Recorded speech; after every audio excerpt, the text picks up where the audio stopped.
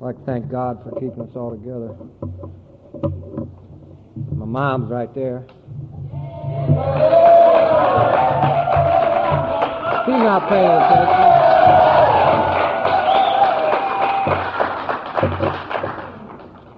She wasn't paying any attention to me.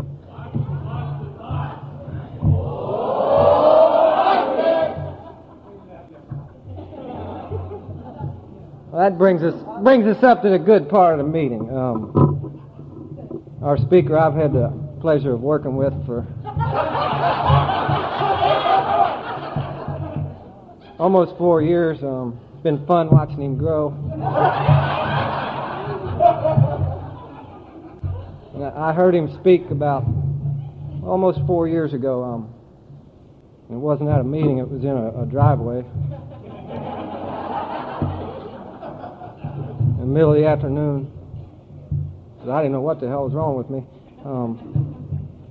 But his faith then in Alcoholics Anonymous and his faith and work since personally has carried me through a few times when my own wouldn't do it.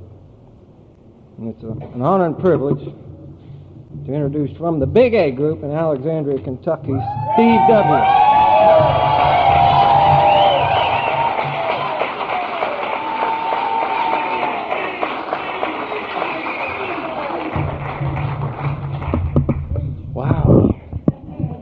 Damn, that was nice. My name's Steve. I am an alcoholic.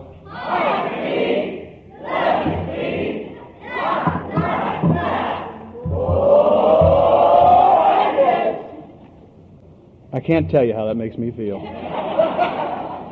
My sponsor won't let me.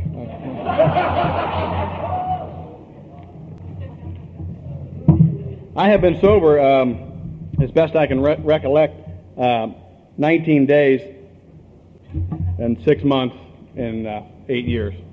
And that just tickles the shit out of me. I don't know about anybody else, but I'll tell you what. I never thought I'd have 8 days staying sober.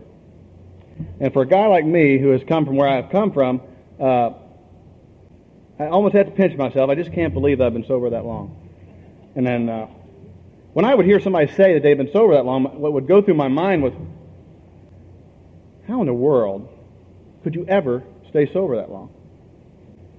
And what was always followed by the next thought was, why would you ever stay sober that long? I don't understand that. Why would you do that to yourself voluntarily? You realize really not that voluntary. It's not that voluntary. I do have a couple of announcements to make. In case you fall asleep during my lead tonight, I will be chairing. The nuns have asked me to chair the How About Sex meeting at tomorrow morning. So come on over.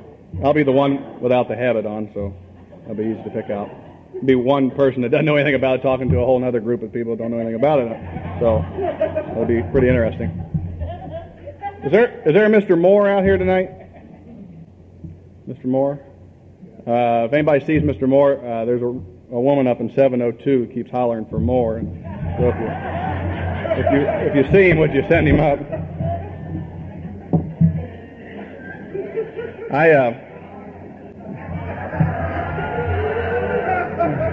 They took the gong out. That's very nice. I appreciate that. I am as best I can tell, I am a member in good standing of the Big A Group in Alexandria, Kentucky, and nothing could tickle me more. I am so happy to be a member of that group. Our motto is, if you've never been there, the sicker they are, the better we like them. And I fit right in the middle. I guarantee you that. And it has been a pleasure to be a sober member of that group and see the joy that has gone on. And I'll tell you what, the thing that gets me about AA is you see this guy come in, and he's dragging in. He looks bad. His wife has just kicked him out. Doesn't have a job, no teeth, and he drags himself into a meeting, and all we have here is we give him hope and first aid, and we stop the bleeding, and we take him to meetings. We give him some, give a person who's shaking coffee. That makes a lot of sense. Here, have a cup of coffee, It's hot, watch it, woo, And give him some of them sweet cookies, I'd really, as Norm would say, that'd make your teeth itch if you're on a hangover, get one of them sugar cookies. And but we bring them in, and it's been my pleasure over the period of time I've been sober to watch a whole bunch of people come into that meeting and other meetings, not just that meeting, and to watch that person who was hollowed out on the inside come walking in maybe 2 months, 6 months, or 1 year later. They come in, and they're looking a lot better. Got a haircut. We keep telling them, and at our meeting we tell you if you get spiritual enough, your teeth will grow back. And they're looking better, and maybe they got their wife with them, and maybe they're dragging a couple kids with them. And our meeting is such a pleasure that one of our more self-centered members of our group decided that because she had a baby, we needed babysitting. And as Co told me many years ago, that God will always take our seeming defects of character and make them work for other people. She no longer brings her kid there anymore, but we got about 10 or 12 other ones that come on a regular basis. And it is such a pleasure to see that metamorphosis happen at my group. And every once in a while, if you go long enough, you'll get the bonus every once in a while. You will have somebody stand up, take a coin, or give a lead, and they'll say, and I remember that guy was sitting at the meeting when I came here. And he came up and shook my hand. And I don't know about you, but that has happened to me on some rare occasions, and I don't know that there's a better feeling in the world. Which absolutely amazes me, knowing the kind of person that I am. As self-centered as I am to ever give a thought about anybody else being happy, my thought, when I was newly sober, maybe I wasn't newly sober, I was sober a couple years maybe, and I went to a group, it's a Fallout group on Friday night, and I'll tell you what happened to me. I went there and a lot of good things happened in my life. I had a sponsor who told me that if you're going to get paid 8 hours, you ought to show up for 8 hours. That was a concept I was not too familiar with. I thought, we started at 8, I thought if I got there at 8:30, I was on time. I don't know if you had that problem, but that's what I thought. But he said, you're going to get paid for 8 hours, you got to show up for 8 hours, and I started to do that. And he said, all the things that you will need, you will find in Alcoholics Anonymous. And he never lied to me. I became a salesman, and because I showed up every day and tried as best I could to practice the principles of AA, a lot of good things happened to me. And at this particular time, I was given a lead at this group, and I was getting ready to go to Japan. I had sold enough equipment that I was going to go to Japan. I was one of maybe 25 people in the whole country that was going to go to Japan, all expenses paid. And I thought at that time that if I told you what good things had happened in my life, that you would automatically think, as I had thought at that time, was, what about me? I'd be envious if I heard somebody at that time in my life say something good had happened. You got a new car? What about my new car? Excuse me, I haven't been on a trip. Maybe I'd like to travel. I wonder why this guy's good. I know I work a better program. He's a jerk. And I would think that. And I'll tell you what happened. I talked to this group, and I told them what was going on, because my sponsor said, you just tell them the truth. Tell them the good things and the bad, and you tell them what's going on in your life. And I did. And these people came up to me, and it just blew my mind. Have a good time, Steve. Gee, we're so happy that your life's going so well. And this one person, a litany of people came by me and said that, and it absolutely changed my life. The first meeting I ever went to was a Friday night meeting, and I had just slid out of that meeting to go talk at this meeting. And it so affected me that I knew that night that those people had something that I wanted, and it was just that they were happy. And I know I'm happy when I'm happy for other people being happy. When I can sit out in an audience and a guy says, my company has decided that I've been doing a good job and they want to give me a raise. They want to promote me. I just don't sit there anymore and go, what about me? I look at it and I think, if that has happened to you, that is only a promise that will happen to me. And it took me about 6 months to get back to this meeting. I would kind of go over, and then I'd go, and I felt guilty because I'd the first group I ever went to was a Friday night group. They took me out of the care unit and took me there and treated me like I was somebody. I don't know that I'm somebody, but I know one thing. I am an ex-nobody. And they treated me real well. And I appreciate that. And I really did feel kind of guilty that I was leaving. So it took me about 6 months, but I was just driven. I don't know about you all, but I get something in my crawl, and I don't let it go. Do I either get it or kill it? One of the two. The guy said, I never let go of anything that didn't have scratch marks on it. And that is true for me. And when I find something that I want, I usually wind up getting it.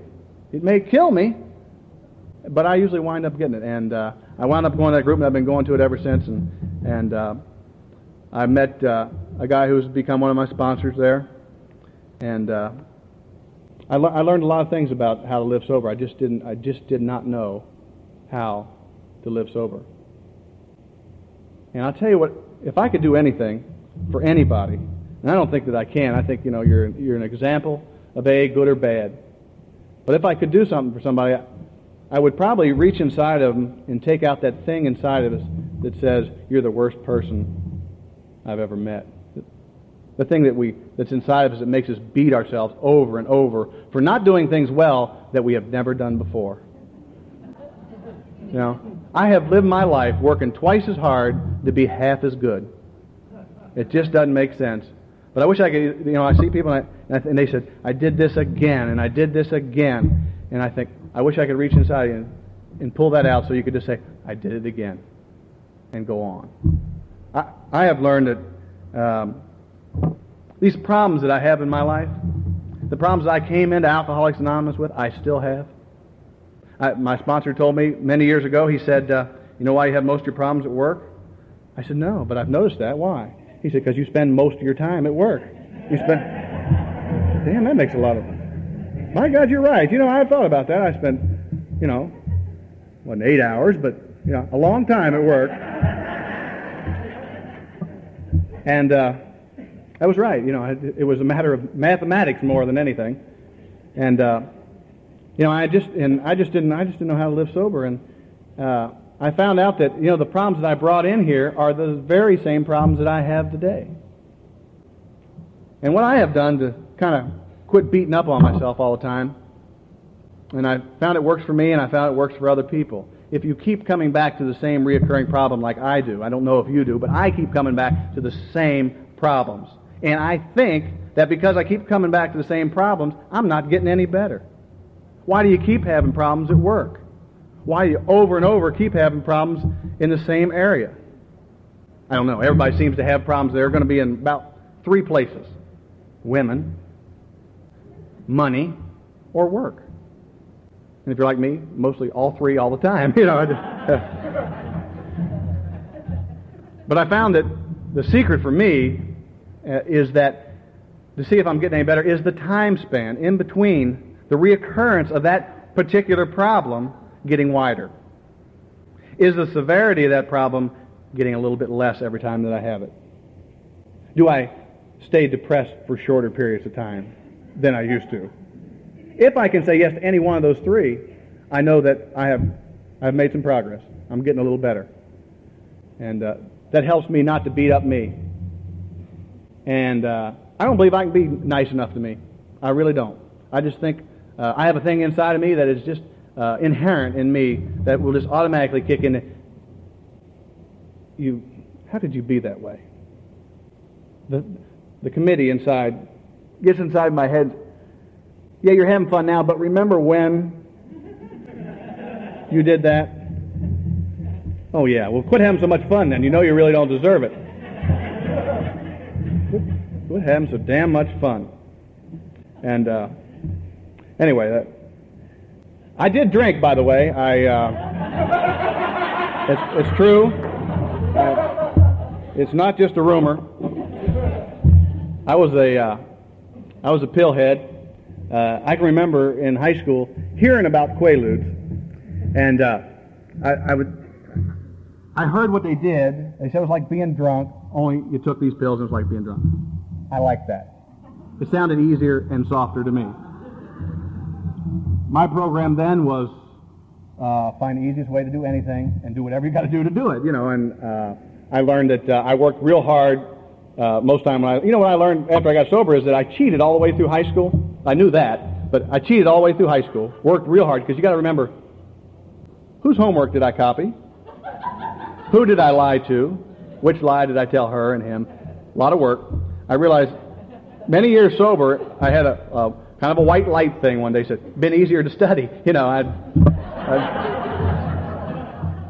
You're working too hard, I spent my life swimming upstream, But I did drink, and I did do pills, and I was a pig. I would do anything, anytime. My favorite drink was yours. If you buy, I drink. I don't call myself a drug addict, and I don't, this is just me and my opinion. If you don't like it, it'll be somebody else giving another opinion some other time. But anyway, my opinion is I'm an alcoholic because I suffer from the disease of alcoholism. What I did as far as pills and booze, and to hear somebody talk about, well, you can't talk about pills at the meeting and things like that, I just don't cotton to that idea.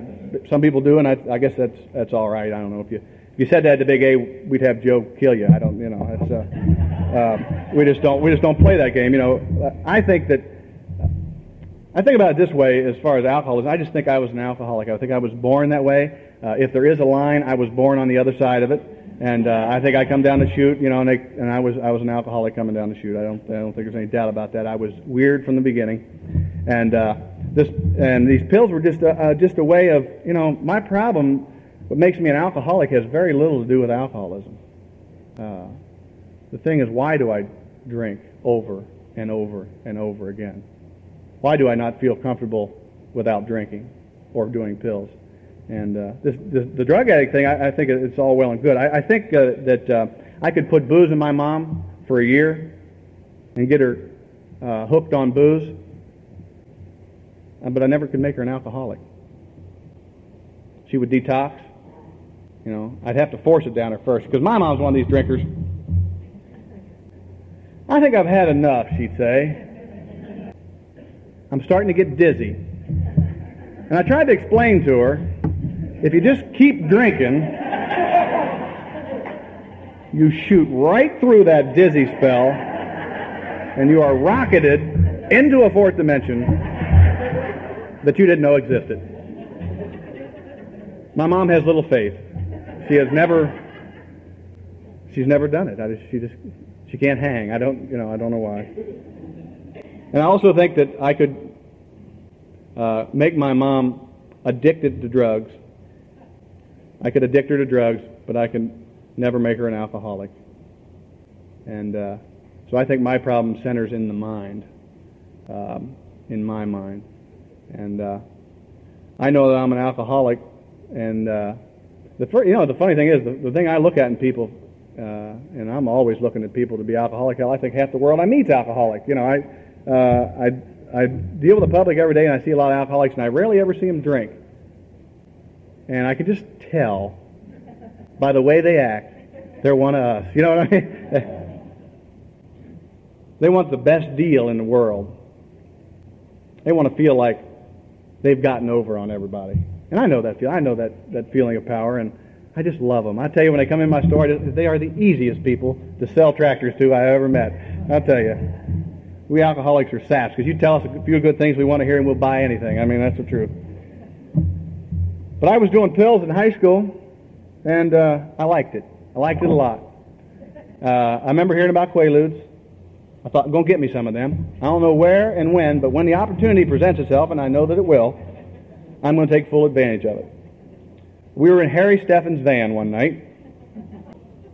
A guy named Jeff, whose wife is now on the program, said he had some Quaaludes, and he produced these little white pills that had 714. And I tell you what, I get excited talking about it. It just makes my knees quiver.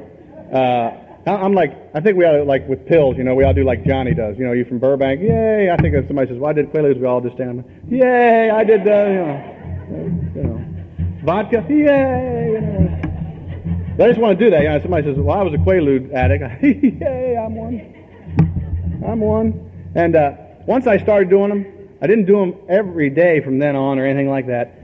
just did them every chance I got. You know, I just thank you. I never could get enough. And that was my mainstay. Quaaludes, I did everything else, and I would drink. But I opened up the local Quaalude franchise in Alexandria, and I had this plan. I had a plan. It was a good plan. You buy 100 Quaaludes. Back then it was $150. You sell 50 of them for $3 a piece. I swear that comes up to $150. And I swear you would get, if that were true, you would get 50 Quaaludes for free. I always lost money. Took me years to make amends to my dope dealer when I came into the program. And it just never did. You know, because a guy like me, he does too, and somebody calls him on the phone, right? They say, Steve, you got any Quaaludes? No. Sounds like you got some. I ate the last one. I may have 97 left out of that 100. But you never know, do you? You never really know when you may need them. You may not sleep that night. My greatest fear, I may not sleep tonight. And I didn't. I passed out every night. Every night. That was my ritual. I'd sit there on the floor in what I call the alcoholic base camp. That's a pillow, a pot pan, a brownie pan to sift the seeds out of your pot, maybe a beer, a little libation of some sort or another there on the table. And I just found out it was a lot easier to lay on the floor than, I was not a couch potato. I'm more of a floor tater. And I just found that two things could happen on the couch. One, you burn something. And I don't have to tell you what happens then. She comes down and shows you where you burned something. And you didn't mean it. But there ain't a hell of a lot you can do about to fix it once it's burned. And I had caught that heat a few times, so I just, and then, the other thing is you can roll off the couch, hit your head on the coffee table, and bruises are a way of life for a Quaalude addict. I was like, if you woke up and didn't have something sore, you probably didn't have a good time. It was probably a boring night. But, so I was a floor potato. And I'll tell you, I had a spiritual awakening about 2 years before I got sober. They put cable on our road, and I thought, God lives. That was the only thing, my biggest fear in the world, I'll never sleep. I never watched cable past 12 because I passed out every night, but the security of knowing it was on was all I needed. It gave me a great comfort, and just to know if I wake up, I won't have to listen to them, and if the committee's in session, I can watch a movie, and it was a great solace to me. And luckily I never had to use it, and I appreciate that. But what happened to me is as my drinking just progressed. And when I got out of high school, I basically did the same thing out of high school that I did in high school. I borrowed money all week. And when payday came, I paid off all the people that I borrowed, because you want to keep the franchise open, because you're probably going to have to borrow from them again next week. And whatever money I had left over, I would drink and drug on for that weekend. And I'd wake up on Monday and I would be broke. And I was a thief. I can remember I was a thief long before I ever started drinking. I mean, I was just a thief. That's just the way I was. I didn't have anything to do with drinking per se. I might have to do something with the alcoholic mentality, but it didn't have anything to do with drinking. What happened to me, I remember being in like the first or second grade, and I'd steal money from my dad to buy Reese cups to give to the other kids.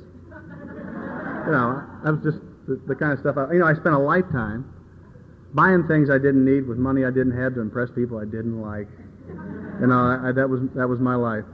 And I started with Reese cups, and it's really where it all began for me. One day I was crowning the Blessed Virgin on May Day because I had got the highest test. I got the highest test of my religious class in first grade. And then I was stealing Reese cups not long after that. I just went all to hell in a real short period of time. When I was in the sixth grade, I thought, I'll be a priest. And I thought, nah, I'll never make it. I just knew they just wouldn't take people like me. I had already stolen so many Reese cups, and I knew I was far beyond help. And so I I went to a Catholic school, and I believe they teach a lot of good things. I just believe guys like me have their ears on backwards. You know, they probably said, you do this way of life, and your life will get better. And what I heard was backwards. You do that, you're going to hell. And, you know, what happened to me is by the time I found out what the commandments were, I'd already broke about 7 of them. So I just stayed with the ones I liked, you know, and said to hell with it, I'm going to hell anyway. So that I was what I would call a chicken shit atheist.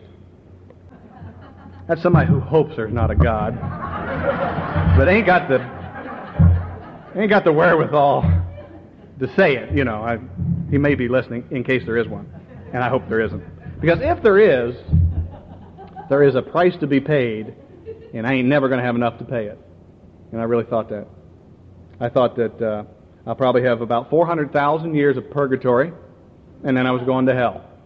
So you might as well enjoy yourself all you can while you're here. So that was my mission. And as I said, when I got out of high school, I just kept drinking the same way I was drinking. And I kept doing the same way I was doing. I had this little house. I rented it with $75 a month. Could never pay the rent. Take in a boarder and couldn't pay the rent. And I don't know what I spent on. I had a bottle of ketchup, mustard, and a bottle of wine in my refrigerator. That was all I had.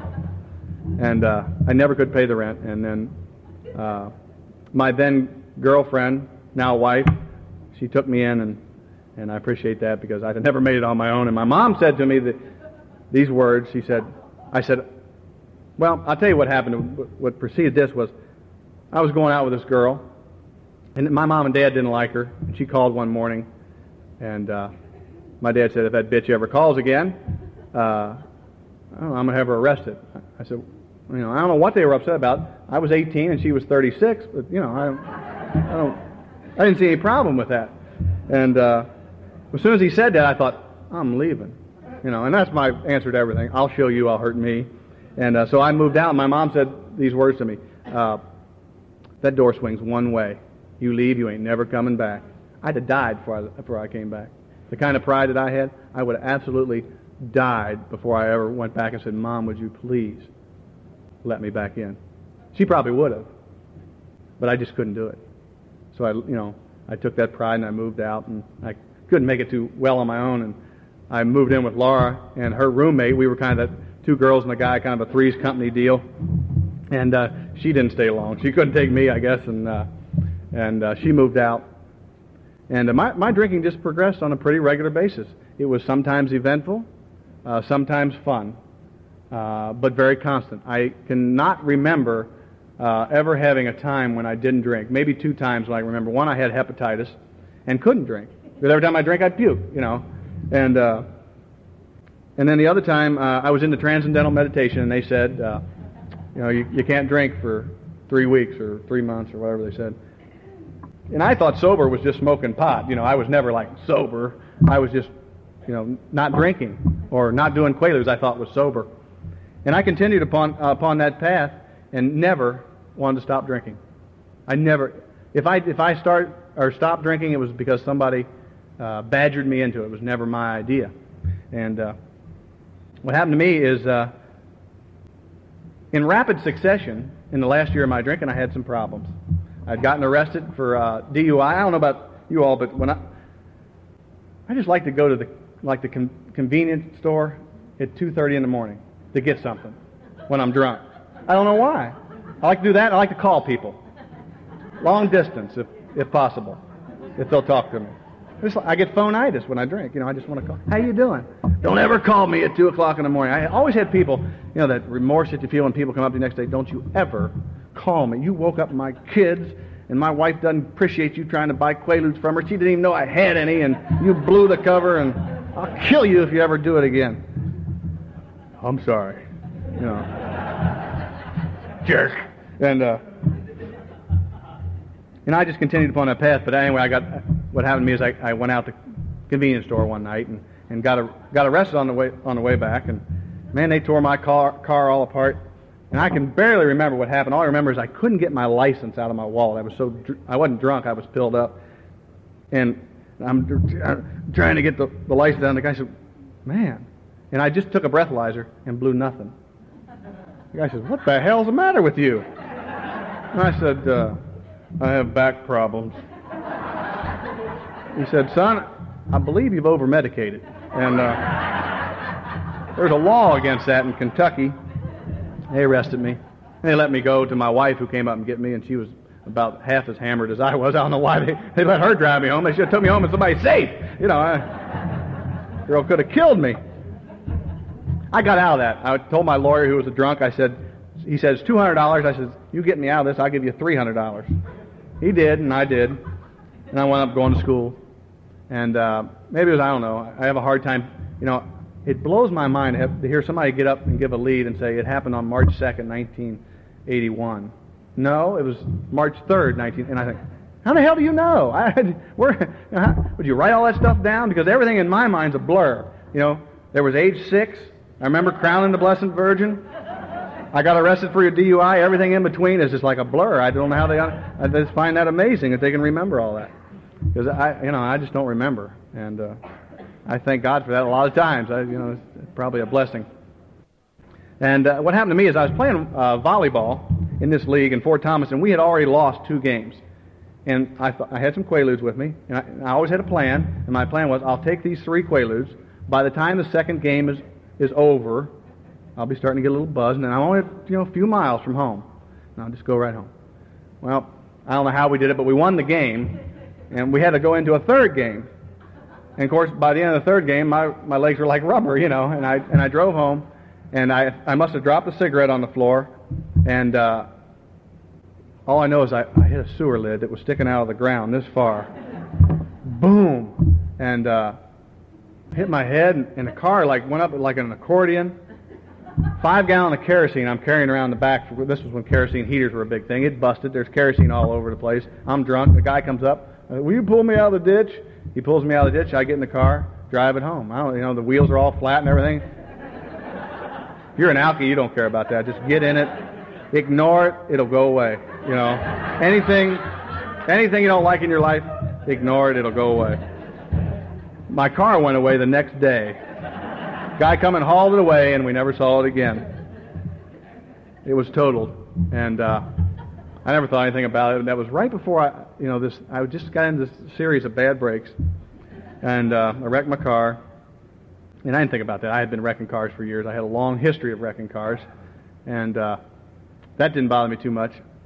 And then on a Tuesday, what had happened to me, I was doing the same thing I did every night. I passed out, and then I must have got up this night, and I tried to go upstairs to our bedroom, and I tumbled. Obviously, this is my story. If you want to know the real story, you'll have to talk to my wife, but this is as I remember it was told to me, that I tumbled downstairs, and she found me laying in the foyer and thought I was dead, and she called the fire department, the life squad. And they came over. Well, I don't know what's going on. I wake up next morning, I got suction cups on me, on my chest and on my stomach.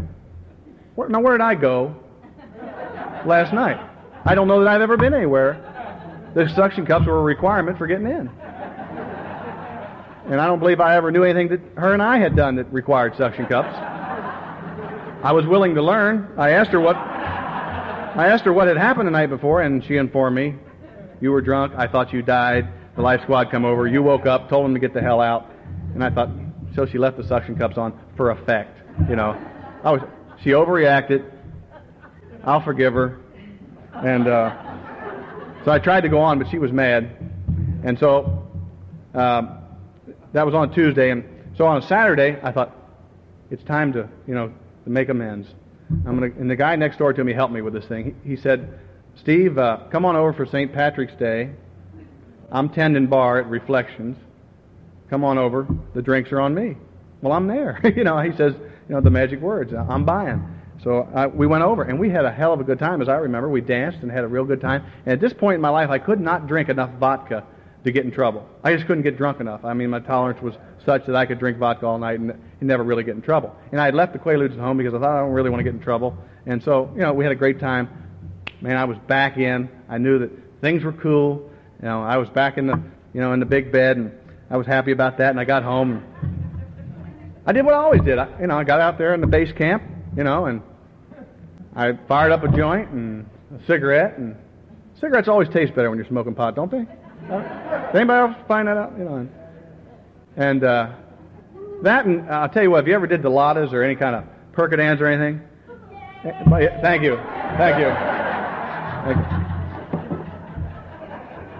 Cigarettes taste great when you're doing this, don't they? I would sit around, and I'd have a fingernail brush. And your nose itches when you do them, pain pills. I just sit around, scratching my nose with a fingernail brush. I come to work in the middle of the winter. I was a weird kind of guy. I come to work in the middle of the winter with a nose that looked like it had been sunburned. And what happened is it would peel from me rubbing it all the time. And then I would go to work in the summer with long sleeves on when it was, 95 degrees out to cover up the needle marks on my arm. And as I would get that way, I'd get high on the Quaaludes and I'd start, poking myself like a pin cushion. I'd be, my wife would have to hide her Paregoric. There'd be me. I'd be looking for a Paregoric. I'm going to put it in the needle and I'm going to shove it in my arm. It never did do anything for me, but I just liked doing it. That and calling people and driving to the convenience store. That was my thing. So I'm in my alcoholic base camp. I'm doing my thing. Got my pillow there, cable. I'm ready. VCR. I've now acquired a VCR. I bought that the year before. I paid $400 for it. I bought it for my family. It took me a year to pay it off. And, I just thought, what an alcoholic does, he'll buy a real nice gift for his family. And, as kind of a, sorry for being an asshole all year, here's a VCR. And then don't let them touch it, right? Don't mess with that. I've got it set. I was really a benevolent sort. And so I'm doing the same thing. I'm there, I'm in the base camp, and I'm smoking a cigarette, got a joint, I did some Quaaludes, and I'm feeling good. And I just, a little faux pas, I fell asleep with that cigarette in my hand, and I lit the pillow on fire. And I must have felt the heat, because I got up and went to bed. And next thing I know, fire department's back. Same guys, different hats. Guy leaning over me says, Mr. Wall, you better get up, your house is on fire. And of course I thought, well, what asshole set my house on fire? They informed me that it was me. And as I got up out of the bed, I looked over and I had a brand new shirt I had only worn one time. My brother brought it back from Florida. It was a golf shirt. I looked over. Not only had I set the pillow on fire, but the pillow had set my shirt on fire. And as I looked over, it was laying there with just kind of a whiff of smoke coming off of it and a smoldering rubble, nothing left. And I walked past a big mirror that we had there on the chest drawer, and I looked back, and all the hair had burned off the top of my head. Because when I had taken the shirt off, when it was on fire, it just kind of probably had a lot of hairspray up there, woof, and it just, I walked by, and I go downstairs, and there's all the furniture out in the front yard. I don't think, I'm an alcoholic, I don't think, boy, I hope nobody died in this thing. I wonder if my wife's okay. I wonder if the kid's okay. Where's the dog? I think, geez, I hope the neighbors don't find out. It seemed to me we had this little fire. They brought like a 40-foot pumper. Big ladder crew on it. 2 of them. And sirens were going. And speakers were going back and forth. And I thought, boy, I hope the neighbors don't go. And then that is idiotic for an alcoholic. We're always the last one to get the card in the mail, aren't we? Because I tell you what, I got out of treatment not long after that. And I went to my neighbor and said, I'm an alcoholic, and I take one drink, I never know what I'm going to do. I have a physical compulsion. He said, I don't know about that, but he said, you're going to quit parking your car in our yard. I said, well, I don't know. But I did. I went into treatment. I'll tell you, the series of events just went on and on. Set the house on fire. My mom comes out. She finds out I'm a pillhead. My mom never knew I was a pillhead. She was happy knowing I was just goofy. She could live with that. They would say things like, how they talk about you like you're not there. They go, well, you know how he is. And what's that noise in the back? Oh, that's Steve, the alcoholic. He's flapping around on his ankles again. And everybody's got one of us. And my family treatment for alcoholism is keep him moving and keep your head buried in the sand. Don't say anything. Ignore it. It'll go away. And my mom found out this night that I was doing pills. This crushed me. This was like the weight of the world coming down on me. I was horrified that my mom found out that I was a pillhead. I too did not mind her thinking that I was an absolute lunatic, but I just didn't want her to know I was a pillhead. I just didn't understand what I had. I didn't know what the deal was. And she found out, and she said, I'll never talk to you again. I don't want to have anything to do with you. We're going on vacation, and I wasn't mad at her.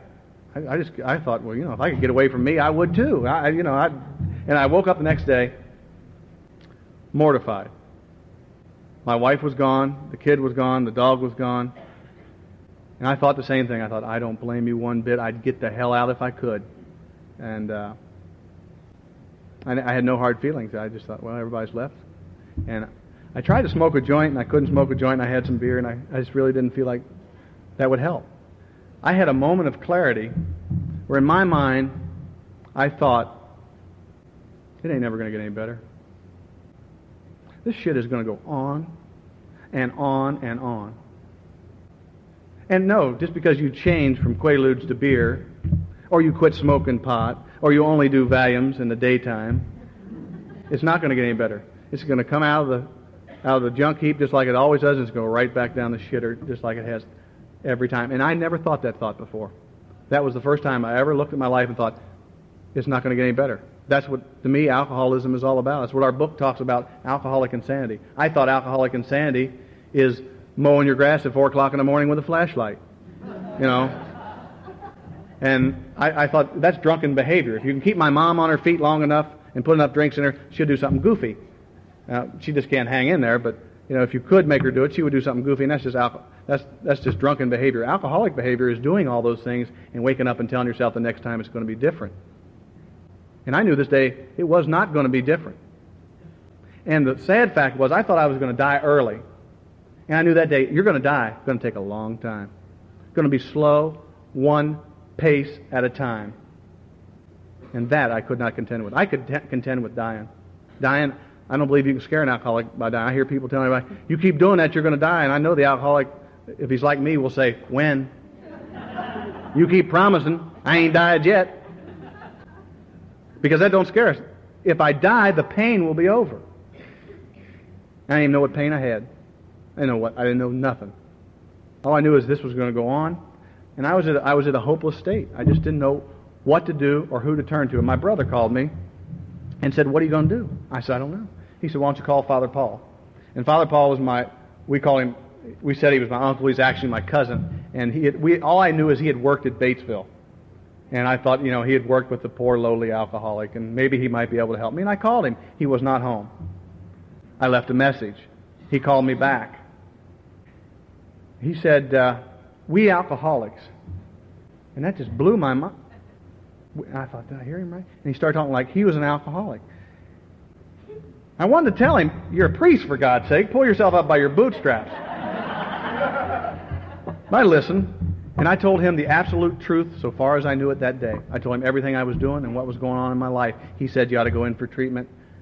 I said, where? He told me where, and I did. I called up. I said, can I come in? They said, yes. Bring PJs, bring a brush, bring this, bring that. I said, can I just come in? They said, yes. And I went over and I went in. I wasn't even scared when I went. I was straight and I wasn't even scared. And they put me on the road to recovery because a guy like me, if I saw an Alcoholics Anonymous commercial on television, I would have thought, damn, that's nice for people that need it. I would have never thought I was an alcoholic. I was sober a long time and never thought I was an alcoholic. I was a drug addict because I saw alcoholism as what you did, not what you were. And so I went into treatment, and I, by sheer luck, fell into a group of people who work AA out of the book. I think the people that I fell into, their most important thing was working with other people and taking the steps. And I hung around for about a year trying it my own way. I did the very best I can on self-will. I got so miserable. I was 13 months sober, and I saw Tony one day at Oak Street, and I ran up to him and I said, I must talk to you right now, because if I don't know what I'm going to do. And I again sat down with him and told him exactly what was going on because I was so hopeless and desperate. I just didn't give a shit. And he said to me, you're packing all that garbage around. All you need to do is work the 4th and 5th step. The thought never crossed my mind that I ought to do anything else. He showed me how to do it. I did it, and I worked the 4th step on the date that He gave me. My life, as I look back on it, is almost broke up into three facets. There was drinking, there was sober for a year doing it my way, and then I think I finally gave up, and I started to do it the AA way, the way that people were doing it in front of me. If you get too confused in AA and you don't understand what we're talking about, because Lord knows I do, sometimes I just look around. It just blows my mind, because I think we have the language of the bumper sticker, don't we? You know what I mean? How you doing? I ain't doing with the shit. Well, live and let live, Well, you're powerless, Anybody put a sentence together around here? I like to talk to somebody if they could. And I told him what was going on, and I think God puts people in your life just at the right time. I think when the student is ready, the teacher surely does appear. If you have the willingness and the absolute desperation in your life to get down on your knees and ask for help, you better be ready, because it's going to happen, whether you want it to or not. It's going to happen, and it did for me. I was so miserable that I got so desperate that I told somebody again the whole truth. And AA took me by the hand, showed me exactly what to do. And as I said, if you get too confused and you can't read out of that book, like I had a lot of trouble. I could read that book, I could not understand it. It had to be deciphered for me. And I think that that's probably by God's design. Had I been able to read that book and understand it all by myself, I'd have never asked for help. If they had AA on cable TV, you'd have a different speaker here tonight. I'd be coming to you live from the alcoholic base camp. I know how I am. I read the book every day. I could not quote you hardly a page. I think that also is by design. I think if I knew what page everything was on, I would beat people to death with it. I know how I am. I would flog you. Page 479. You ought to know that. Did you try this? And I don't remember any of that. And I've given up trying. I just figured there's no reason to remember all that. It's written down. I got 5 big books, every version. And what has happened to me, if you read that book long enough and you try to do what it says, you may not be able to quote what's in it, but it will come out in your life. You will not be able to stop it. You will have answers to problems. You will have answers and never know what the questions were. It will just happen. I don't know how it happens. Not exactly. I know that they told me to do certain things. Because of the desperation in my life, I did certain things. I think pain is truly the touchstone to all spiritual progress. I know I'm getting late, so I'll tell you what happened in the last couple of years of my sobriety, and then I'll shut up and sit down. I was about 6 years sober. Our business was about ready to go broke. And a guy and I said to my brother one day, I said, this business over here on the east side of town, they keep jacking around in the business we're in, and they got a lot of money. I don't even know why they fool with that business. One day they ought to just come over here and sell it to us. About a year later, a guy pulls in our parking lot, that guy that owned the business, and came in and said, we want you guys to buy our business. Well, we don't have any money. We're about broke. They said, that's all right. We'll finance you. And my brother just about died at that point, and he had been sick for a real long time. He's one of us, and he's working on getting here, and he about died, and I was making a decision. I thought, well, what the hell? If you got one business going broke, what difference does it make if 2 of them go broke? So why not take a crapshoot? And so we did. And what happened to me is I went over, and for whatever reason, I don't even know why, it was decided that I was going to go over and run this place. And I did. I look back on it now, I think, what kind of person do you think you are that you could leave a business where the only business you ever worked in, and go across the river 25 miles and run a business? And I'll tell you what, I walked with my sponsor through that whole thing, and the way I make decisions, I never try to figure out why I should do something. I can guarantee you that if I want to do something, I can have 100 reasons why I'm going to do it. No problem. It comes to me automatically. I can tell you why I'm going to do this, boom, ba-boom, ba-boom. I try to do it from a different standpoint. There's any reason why I shouldn't. And I could not figure out a good reason why I should not do this, so I did it. And what happened to me at that time, I was also the intergroup president, chairman, and I'd taken on this new business, and I just didn't know. I wasn't doing anything wrong, but I got into something that was way over my head, and I didn't know it, and I didn't even know how to ask for help.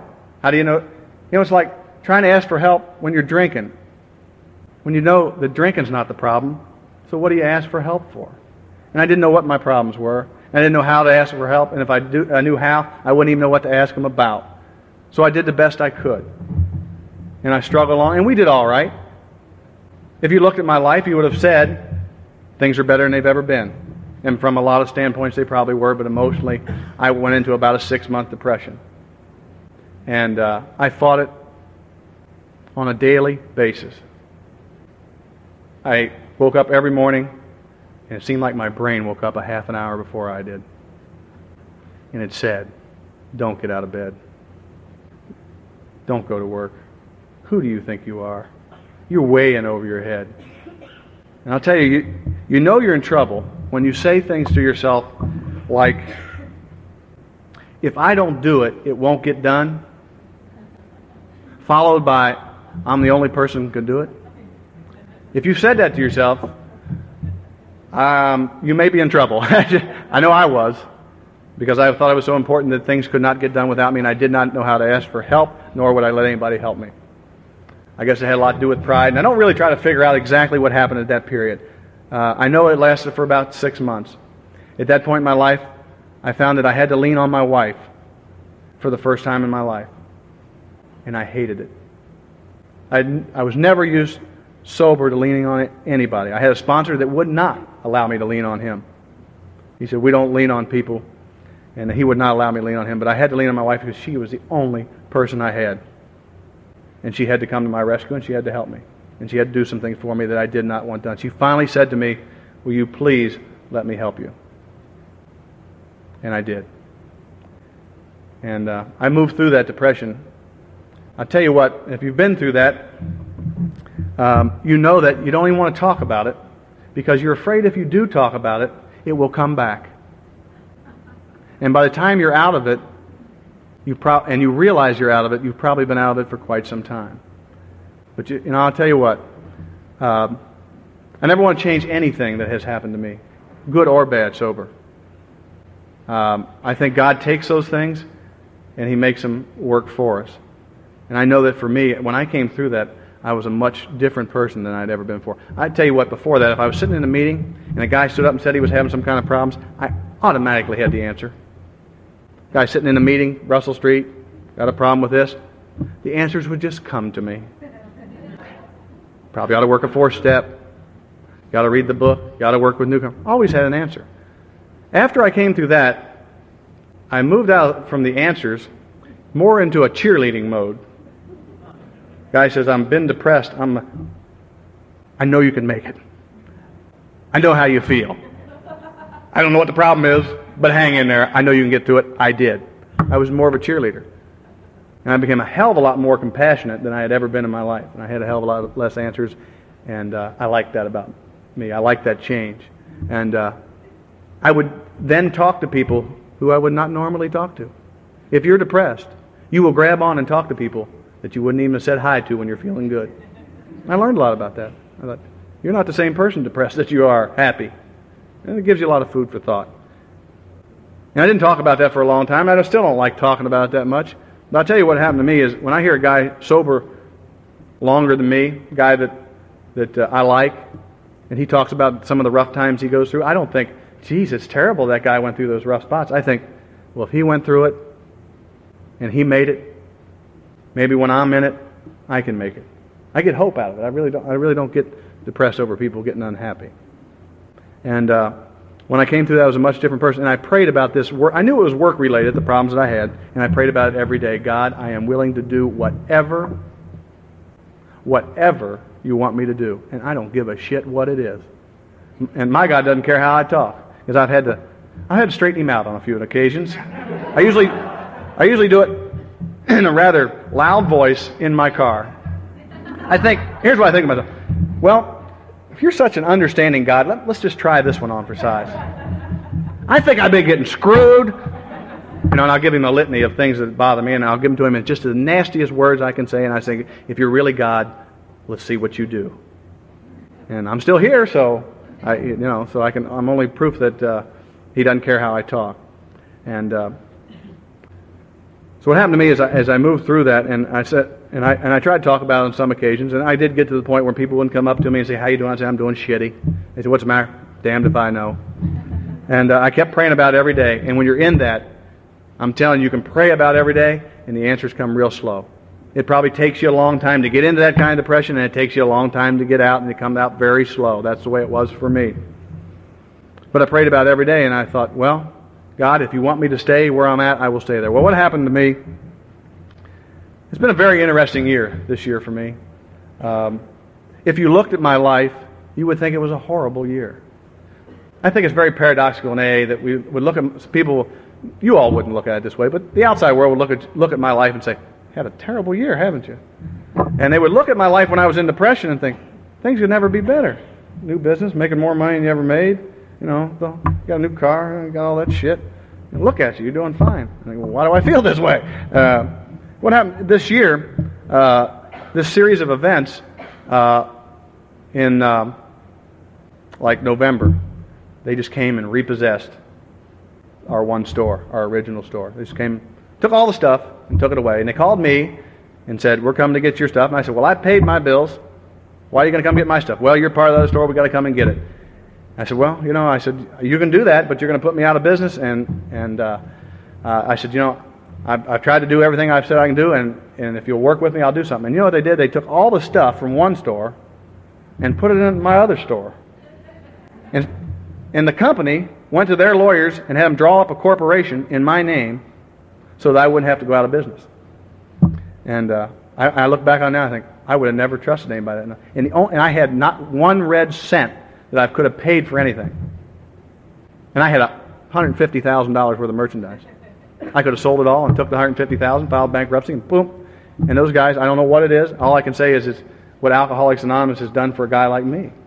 They trusted me enough to come out and, for my signature, give me that kind of equipment because I said I'd pay them. And my sponsor taught me, you tell somebody you're going to do something, you do it. That's all. There's nothing real complicated about it. And so they put all that stuff in there, and eventually the business did go broke. And eventually the business that I ran had to go broke because we were part of that company and we could not separate. And so this last year, just to look over in a summary, in January, my wife and I were in California, and we called home, and our dog died. And I'll tell you what, if you don't have a dog, you probably don't understand, but if you do, that's probably all I need to say. This dog had lived with us for 10 years, through good times and bad. When my wife and I could not love each other, this was the thing we loved together. And he was Flash was a great dog. And I loved him. And he died. And in April, my sponsor died. Matter of fact, was it in March? It was in March because it was the Sunday before my anniversary dinner. My mom always fixed anniversaries for all the guys I sponsor and all the guys that sponsor me. And he died and he didn't make it. And of course my business went broke. And had to file bankruptcy. Have recently filed bankruptcy. And if you looked at my life, you would say, geez, you've had a terrible year. And let me tell you, I've had the best year of my life. This has absolutely been the most enjoyable year of my life. I figured that I prayed in that depression, God, I don't care what you do with this business. You do whatever you want to do, and I will do whatever you want me to do. And I figured this is what he wanted me to do.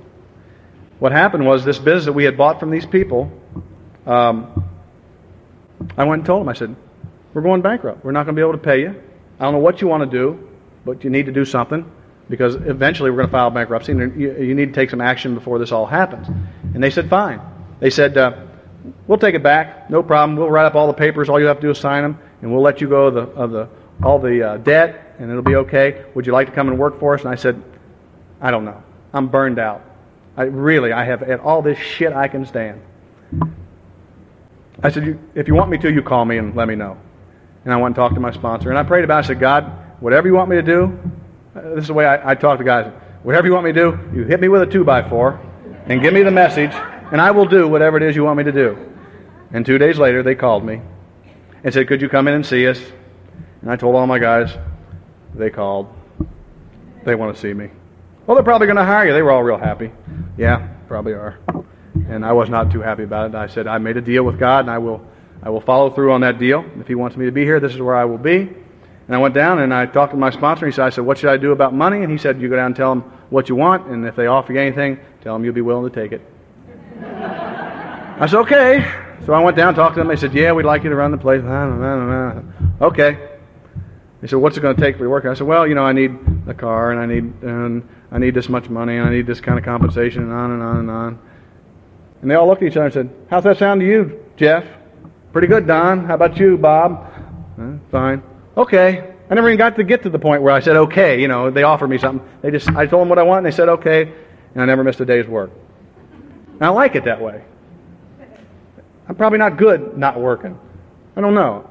But what has happened is I now work for a business that I used to own. If that doesn't sound familiar to you, I've not had thoughts about pouring whiskey in my milk. And if that does not ring a bell, you ought to be reading that book just a little more. And so I now work for a business I used to own, and I could not be happier. And I guess they're happy with me.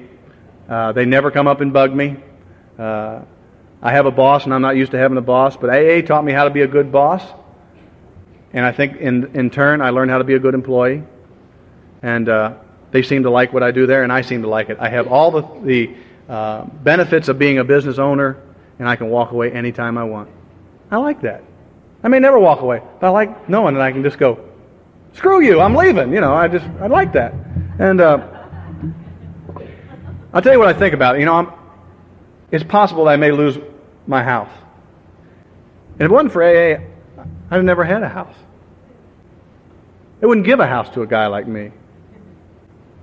When I found that house, I took it to everybody I knew in AA, and I took the contract in. I went to him. I said, I want to live in Cold Spring, Kentucky, and I want to have a house. I got $2,000. You know how you do? You give them all this shit because they're going to look at you and go, get out of here. Get somebody in there with some real money. And I told them all that, and they said, he said, I got the house. And I wound up getting the house. And we have lived in that house, 6 years. And my wife and I, that house has become our home because of nothing more than we have been able to share the gift that AA gave us, that home, with you all. All the people I sponsor have been there, and they come over when they want. We have Christmas parties every year, and I don't know how we get 250 drunks in a 3-bedroom, bi-level house, but by God, we do it somehow. And I'll tell you, and all these things, these bad things that happen, here's what goes through my mind. With the dog, I don't think it's a shame he's gone. He was sick. He lived real good. We got him on some medication. The last 6 months of his life, he was a go-getter, and while we were on vacation, he died. And I think he probably would have liked it that way. He probably would have liked knowing that we didn't have to be there and we didn't have to find him. When we got home, he was buried. It was all taken care of. I thought, what a gift. I would have hated to walk in and find him laying on and had to bury him myself. I hate touching dead things, and I think, God, thank you for not allowing me to have to do that. And I know that it would have really bothered my wife to find that.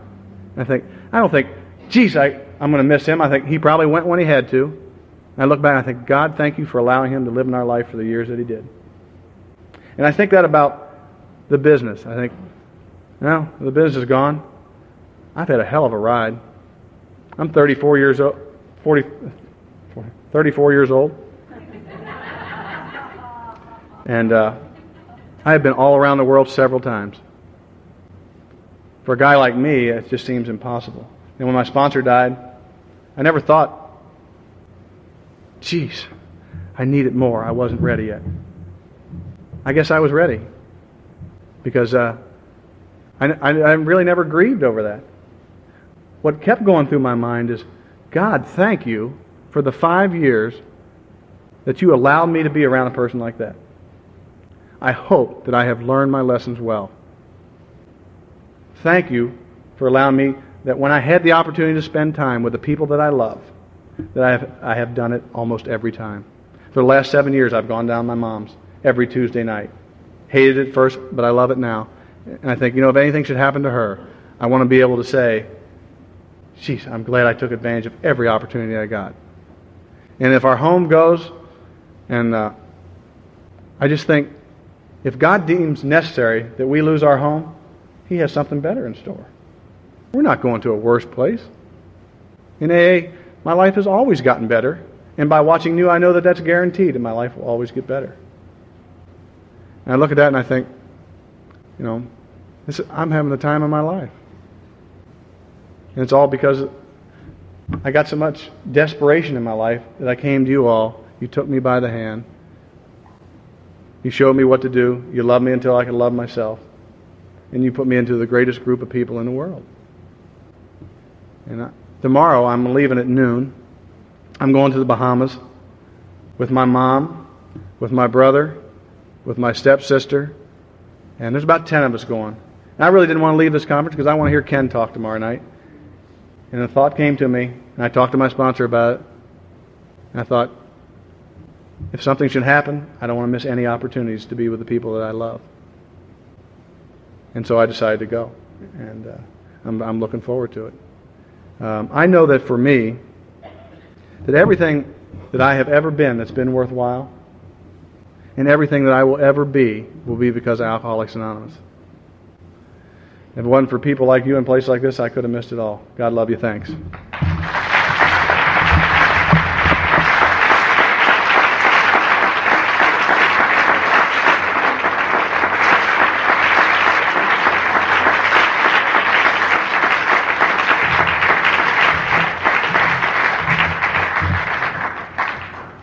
Thank you, boss. I'm sure Steve will be around after the meeting, so will his wife. If you help me close this with the Lord's Prayer.